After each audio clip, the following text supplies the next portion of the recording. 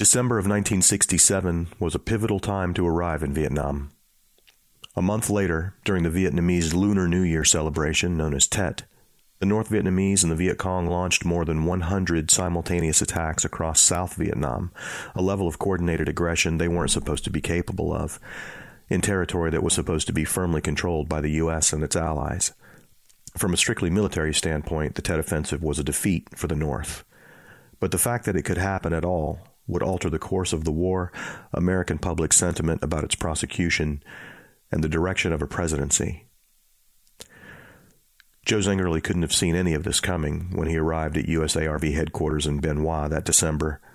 He was a graduate of West Point, Airborne School, and Ranger School, and had already accumulated impressive experience in both infantry and intelligence roles. Arriving in Vietnam as the new special assistant to General William Westmoreland, Joe held a unique vantage point as the world, in the first half of 1968, became unrecognizable. Stick around.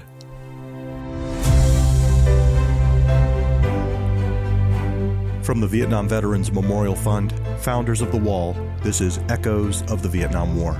I'm your host, Michael Crone, bringing you stories of service, sacrifice, and healing from people who still feel the impact of that conflict more than 50 years later.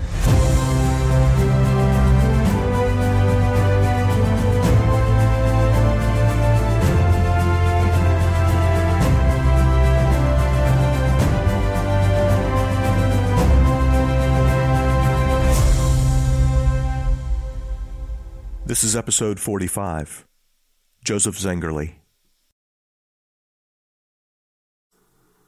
Well, 2023 is shaping up to be a big year for our little podcast.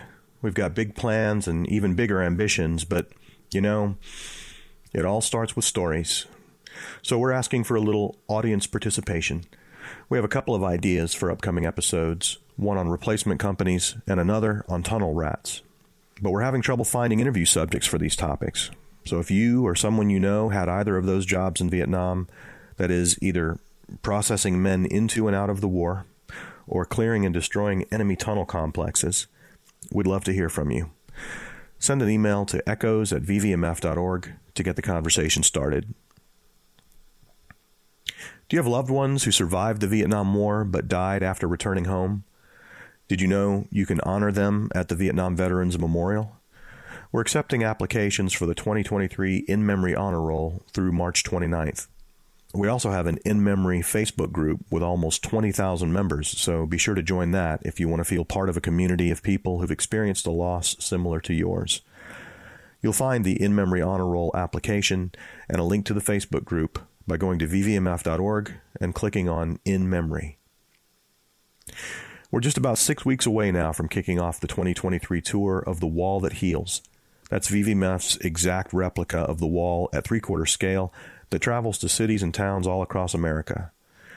If you want to know more about this traveling exhibit and the impact it can have on a community, check out episode 15 of this podcast. More than 100 communities applied to host The Wall That Heals this year, which is the 50th anniversary of the close of combat operations in Vietnam. The tour schedule includes more than 30 cities and towns stretching from South Carolina to Idaho and Maine to California. Is it coming anywhere near your town? Visit vvmf.org to find out. Hello, I'm Gary Sinise. Nearly 3 million Americans served in Vietnam, and more than 58,000 have their names inscribed on the wall.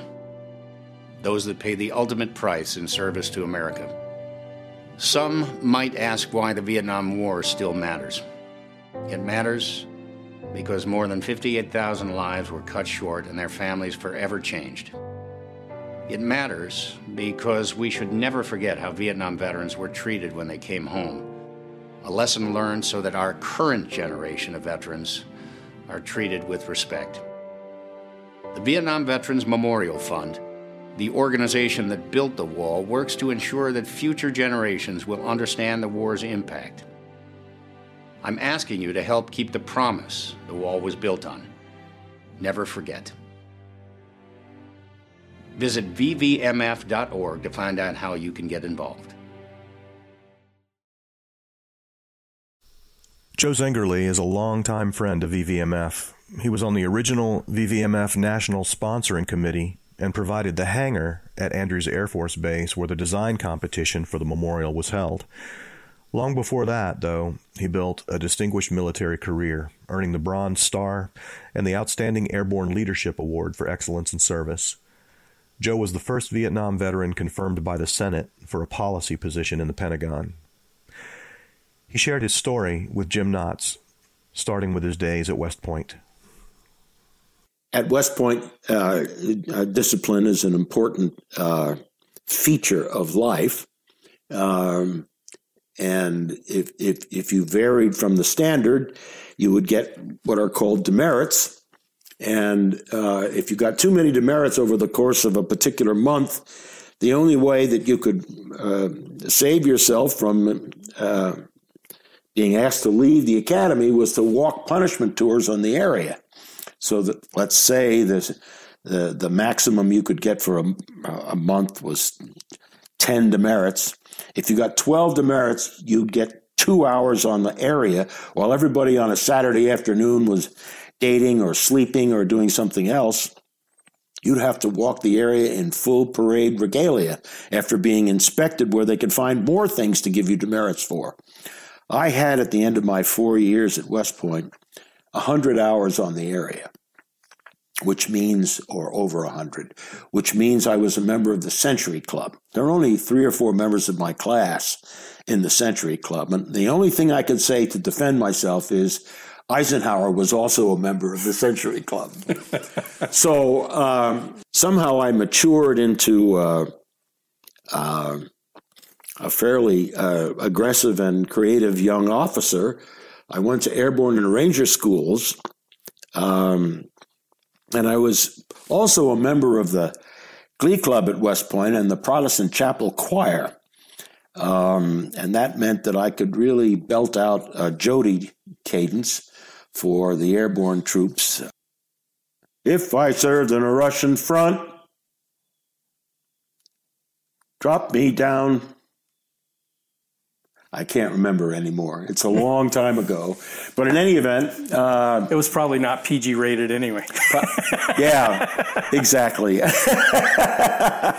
So that was the beginning of my career in the Army. And then I went to Germany and had met my wife as a result of my classmate who introduced me to his girlfriend working for Senator Morton on Capitol Hill.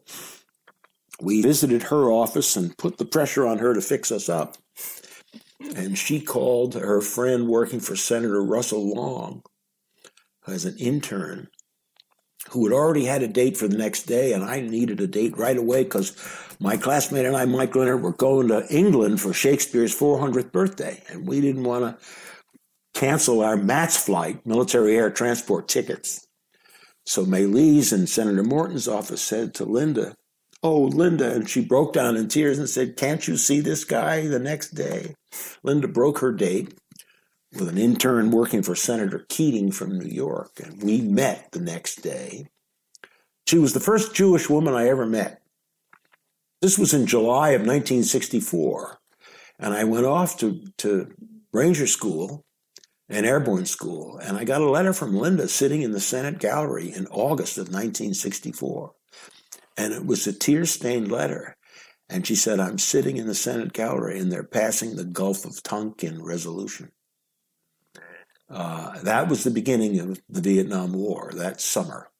Guns and butter crossed. Lyndon Johnson wanted the war on poverty and the Great Society, and instead he got the Vietnam War.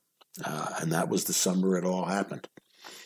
So Linda, luckily, was going to school in Geneva that year when I was assigned to the 24th Division in Augsburg in Munich, Germany.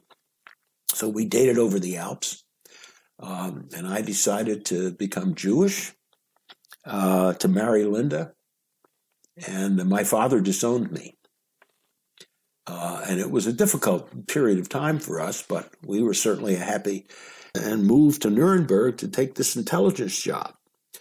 And so the combination of infantry and intelligence experience that I'd had, I guess, set me up for this job that they assigned me to a year later to go to Vietnam in late 67 as a special assistant to General Westmoreland to handle his special intelligence work and also a back channel. And it was a job that required a lot of hard work and focus and discretion, as well as a security clearance and so forth. And so Linda and I had a year of stabilized tour with my intelligence assignment in Germany. And I went to Vietnam at the end of that year. So when is this? This is late 67. December 67. December 67. And you're on a plane headed for Vietnam. I'm on a plane headed to Vietnam. So I arrived in Vietnam, and it was anytime you enter a war zone for the first time, you don't know what to expect. You have no clue. So we got on this bus from the aircraft in Bien Hoa, USRV headquarters. And gosh, there were bars over the window, and the bus was well guarded, and took us to a place in Saigon down the road where we could sleep overnight, and got an orientation, and ended up in MACV headquarters with my predecessor, walking around to meet various people that I'd have to get to know for my job, which required basically a visit to General Westmoreland, the commander of the Military Advisory Command Vietnam, and his deputy, General Creighton Abrams, basically talked to those guys every day about stuff coming over the channels that I especially was responsible for in the bowels of MACV headquarters.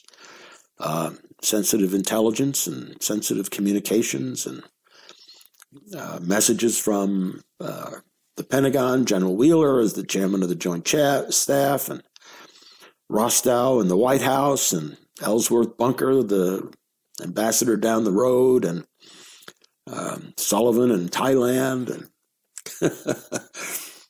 just a lot of communications coming back and forth.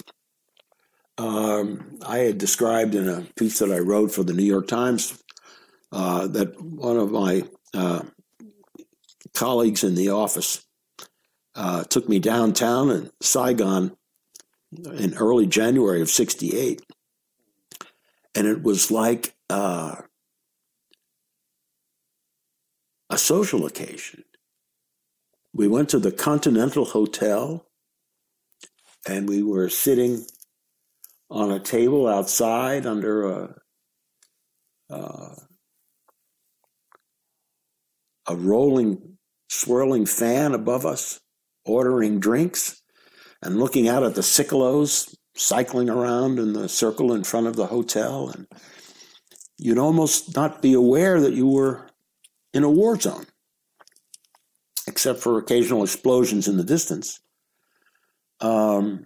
And we went to a place where we got a massage, and I had a small Vietnamese woman powder my back and walk on it and crack my back with her toes.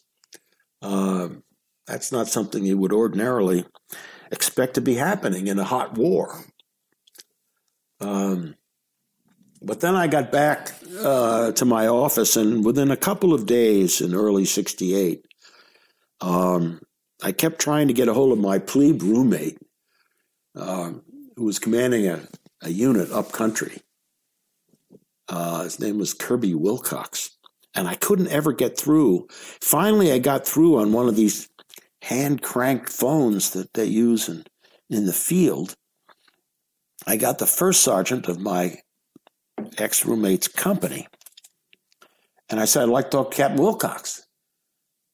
And his response was like a Saturday Night Live skit.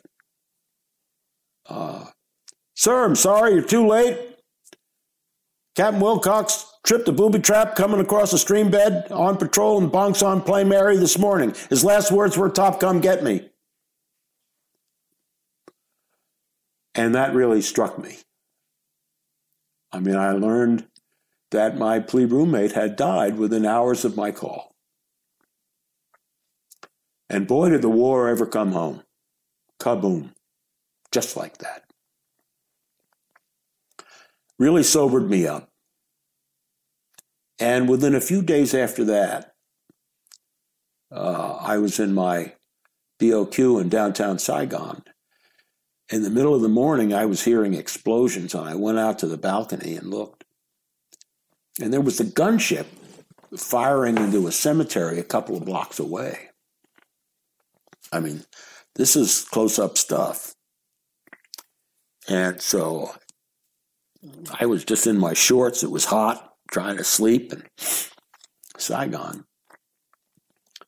I grabbed my weapon and I went downstairs, and went to the entry to the BOQ, and they had a little guard post there, and a Jeep came by, and we sort of commandeered the Jeep so we'd have communication. We had a bunch of people that we needed to protect in the hotel,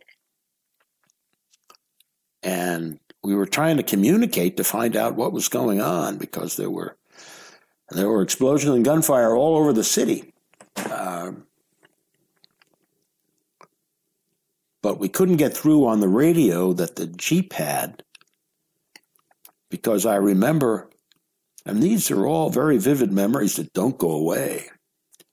I remember listening on the radio of the Jeep to this soldier who'd been wounded and was crying for help because he was badly wounded. And he was also saying that, describing enemy troops that are coming toward him. And he wouldn't let go of the push to talk.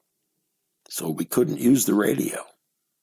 And I don't remember what happened after that. I moved to another location. I mean, to tell you how surprising and thoroughgoing this event was, the embassy, United States Embassy, was, a mile or two away from our BOQ. They have pictures of the Viet Cong inside the embassy looking out the night of that attack and that morning. That was the Tet Offensive that erupted all over the country. And it basically marked the end of the war as we knew it. Westmoreland, who I worked for, had been fairly optimistic, testifying before the Congress the previous month, saying it looks like things are starting to go our way, or words to that effect. But after the Tet Offensive, it was basically all over for us.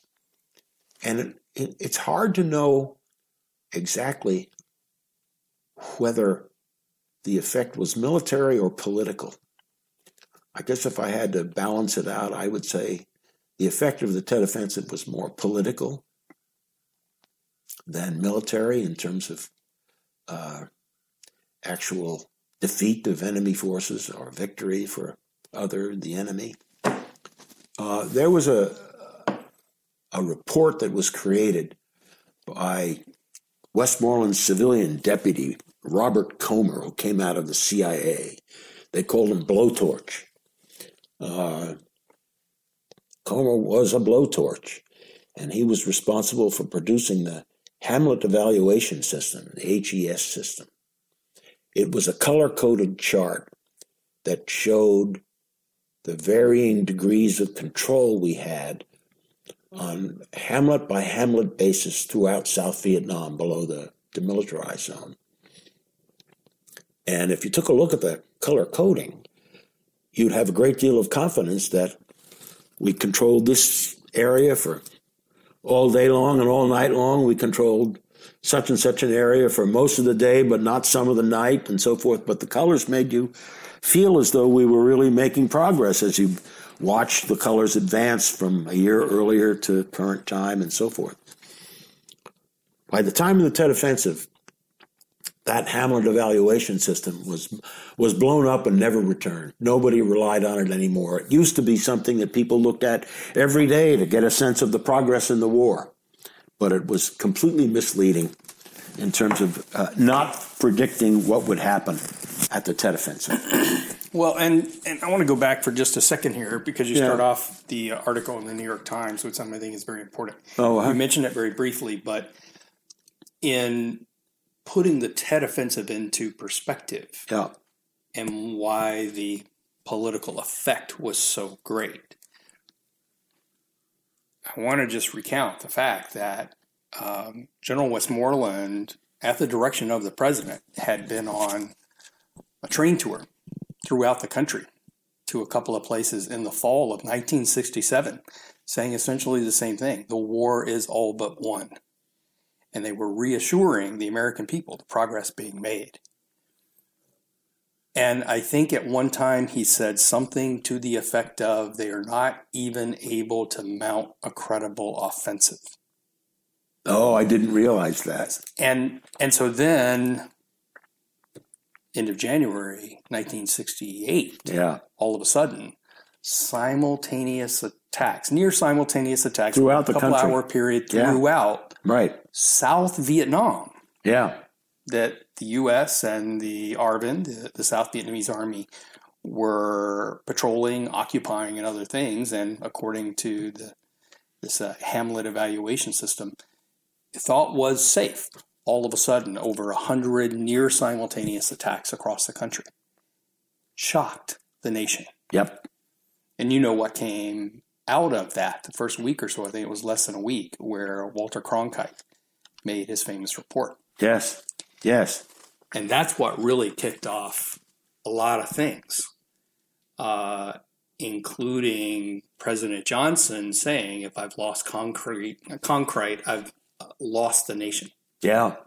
Well, the most specific example of its consequence in Vietnam, and I wasn't aware of the train tour and so forth because we were leaving Germany in the fall of 67, coming back. I had this TDY in the Pentagon. Linda was looking for a job. I was thinking about I wasn't paying a lot of attention to the current political environment. I was preparing to go to war myself. And so I sort of missed that. And historically, I missed it too. I wasn't aware that he had said that about confidence. But not long after the Tet Offensive, Westmoreland called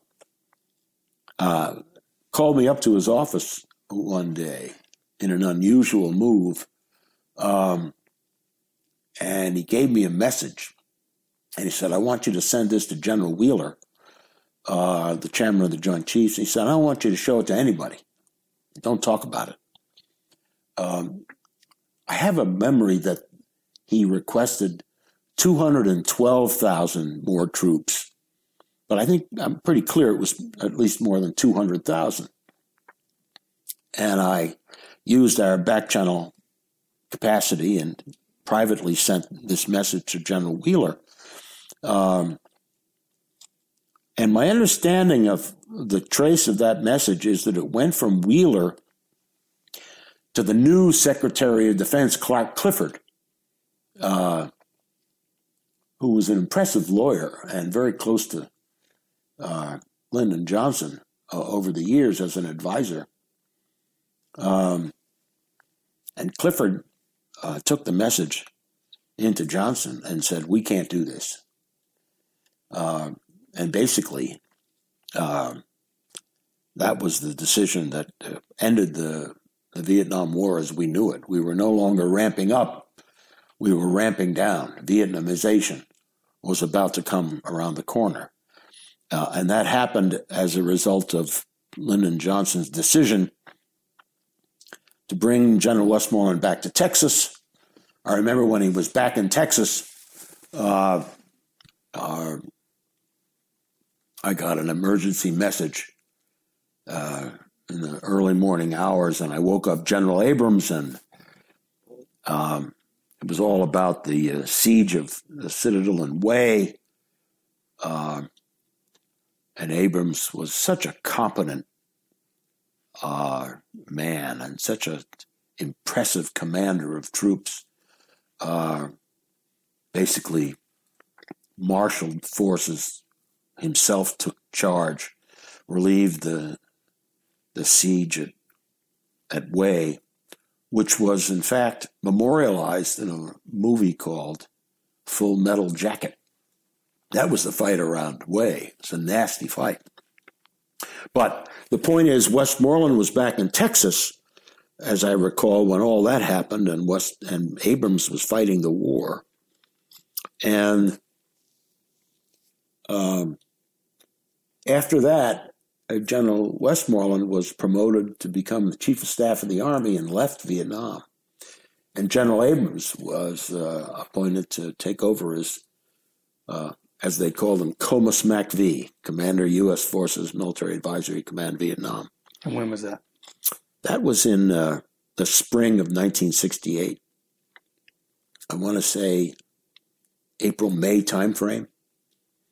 And the timing, I'd have to go back and check the records, but I think it was before Lyndon Johnson gave his great speech to the country in which he declared, "I shall not seek and will not accept the nomination of my party to be your next president." He declined to run for presidency, and he was going to devote himself to winding down Vietnam as best he could. That was what General Abrams' job came to be. Vietnamization, turn it over to the Vietnamese and leave country. We're not going to support a force that was going to break down the Viet Cong and the North Vietnamese, and the war in that sense was dramatically changed. It changed lots of attitudes and lots of minds, but Abrams was an extremely capable guy, and someone we could all have confidence in. And he established, in my mind, an extraordinary principle that I've always thought about. When there had been helicopter gunships that got misdirected in the Cholon section of Saigon and fired upon friendly forces. And I think a couple of political figures, Vietnamese political figures, were wounded and killed in that friendly fire mistake. And I remember Clark Clifford sending a message to General Abrams, excoriating Abrams for command and control of friendly forces so as to avoid this conflagration and this terrible mistake. And I remember Abrams giving me a message back to the Secretary of Defense, writing that he had a son who was wounded in the war, had been over in Thailand. He understood the grave responsibility he had to protect the lives and health of everyone under his command, and that if the Secretary had lost confidence in his ability to command the troops and control the war prosecution, then he could consider that message his resignation on the spot. And Clifford wrote back, taking the offered resignation off the table and expressing confidence in General Abrams and so forth. And it never became a public question that Abrams had offered to resign. But I think about resignations in principle by people who make a difference. And I contrast General Abrams' offer to resign on that situation. And I sadly relate it and compare it to Colin Powell as the Secretary of State. When he was brought to the United Nations and had been influenced by Vice President Cheney and Secretary of Defense Rumsfeld to portray weapons of mass destruction as being alive and well in Iraq and providing the basis for a decision to send the troops into Iraq. And I thought to myself that if General Abrams had been in charge in Vietnam and said that he wanted to bomb the industrial facilities, the war-making facilities around Hanoi, to close the port in Haiphong where shipping supplies were arriving, to chase the enemy across the border to the Ho Chi Minh Trail in Laos and Cambodia, to engage in hot pursuit across the borders. If Abrams had been confronted with those limitations during the hot part of the war before the Tet Offensive, my guess is he might well have tendered his resignation then rather than live with those limitations, saying, I can't win a war under those restrictions. And I think the restrictions, as I understand it historically, and I'm no scholar of the matter, but I think Dean Rusk, the Secretary of State, was worried about going over the borders like that because he didn't want to bring China into the war. Much the same as General MacArthur wanted to cross the Yalu in the Korean War, and President Truman didn't want to risk bringing the Chinese into that. So these are all sort of global considerations, but they all matter in the prosecution of a war, and I still remember the high regard I had for General Abrams, who had the strength to stand up and say, if you don't have confidence in the way I'm running this operation, then I resign on the spot. Quite impressive. Anyway, that was the Tet Offensive was the end of the war from the standpoint of aggressive, we're going to win this, and we're going to do whatever it takes to win it. In June of 1968, with Westmoreland gone and Vietnamization ramping up, Joe moved to a new assignment, commanding a special intelligence unit for the 23rd Infantry Division at Chu Lai in southern I Corps. I had an unusual assignment with the Americal Division. In fact, my hooch with the Americal was only a stone's throw from Colin Powell's hooch. I was a captain, he was a major. And we had occasion to deal with the commanding general of the division, Charles Geddes. Geddes had been the deputy J3 on the Joint Staff before he came to Vietnam to command the division. And the division was a controversial one. I think Geddes' predecessor was General Coster, who became the superintendent at West Point after his command of the Americal Division, and then lost that job because while he'd been commanding the Americal Division, the My Lai massacre occurred in his area of operation. And that had not been exposed or investigated properly. And as a result, he lost his job as superintendent. And I think he retired. I don't know whether he was lost a star, but his career was ended by the resurrection of My Lai. And so the Americal Division had a very controversial kind of position in all this. So what was your position in the division? I commanded a special intelligence unit and provided information to the commanding general and his leading brigade commanders. The Americal had been called Task Force Oregon when they landed in southern I Corps, which was a rice paddy area below the mountainous area. It was a very hot Viet Cong-controlled area when Task Force Oregon landed there under Westmoreland's command. And it was converted with 3 heavy battalions. The 11th, I can't remember the numbers of the brigades, rather. Can't remember the number of the brigades anymore. One was in Duc Pho, one was in Chu Lai, and one was further north toward Da Nang. But I used to go out and deal with the lower level commanders on a weekly basis and provide them with information, intelligence information about the troops and so forth.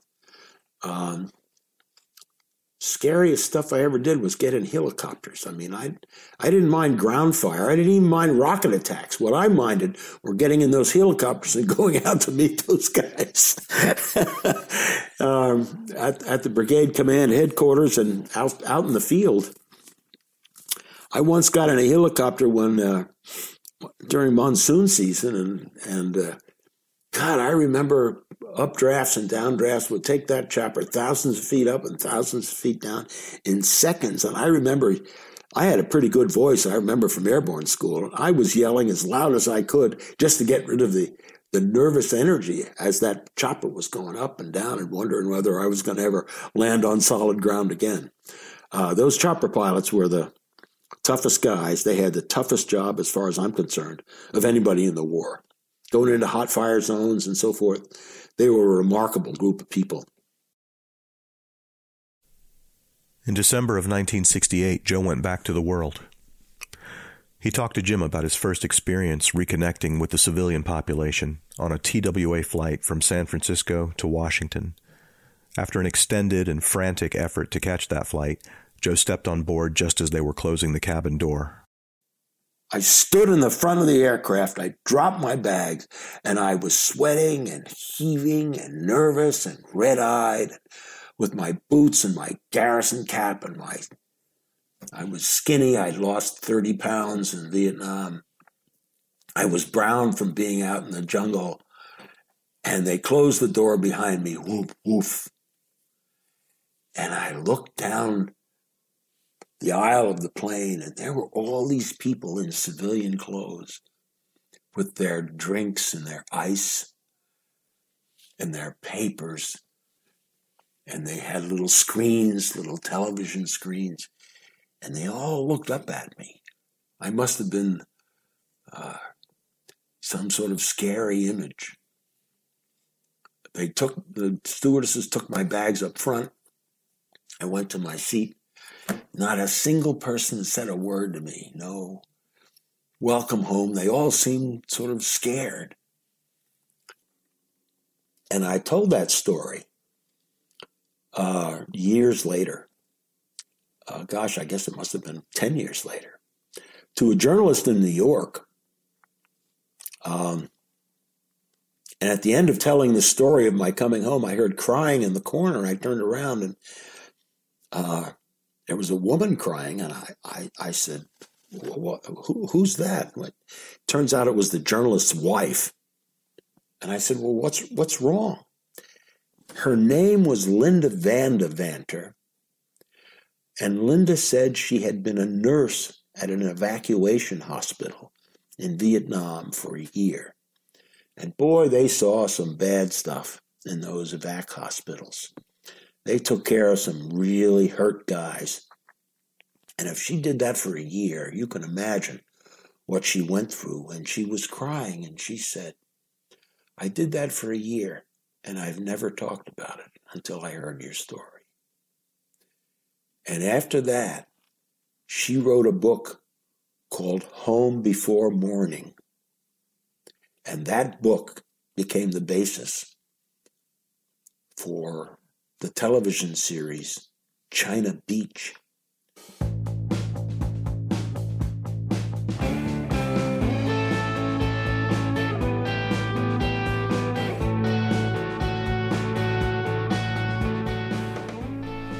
Linda Van de Vanter Buckley passed away in November of 2002 from causes that she attributed to her wartime exposure to chemical agents and pesticides.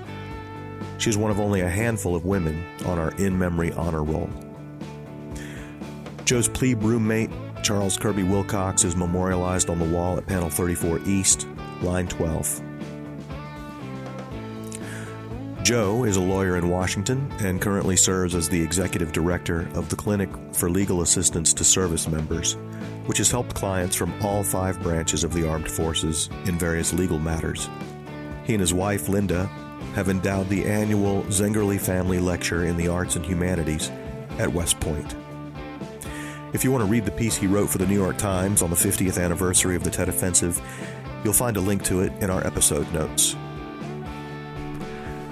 We'll be back in 2 weeks with more stories of service, sacrifice, and healing. We'll see you then.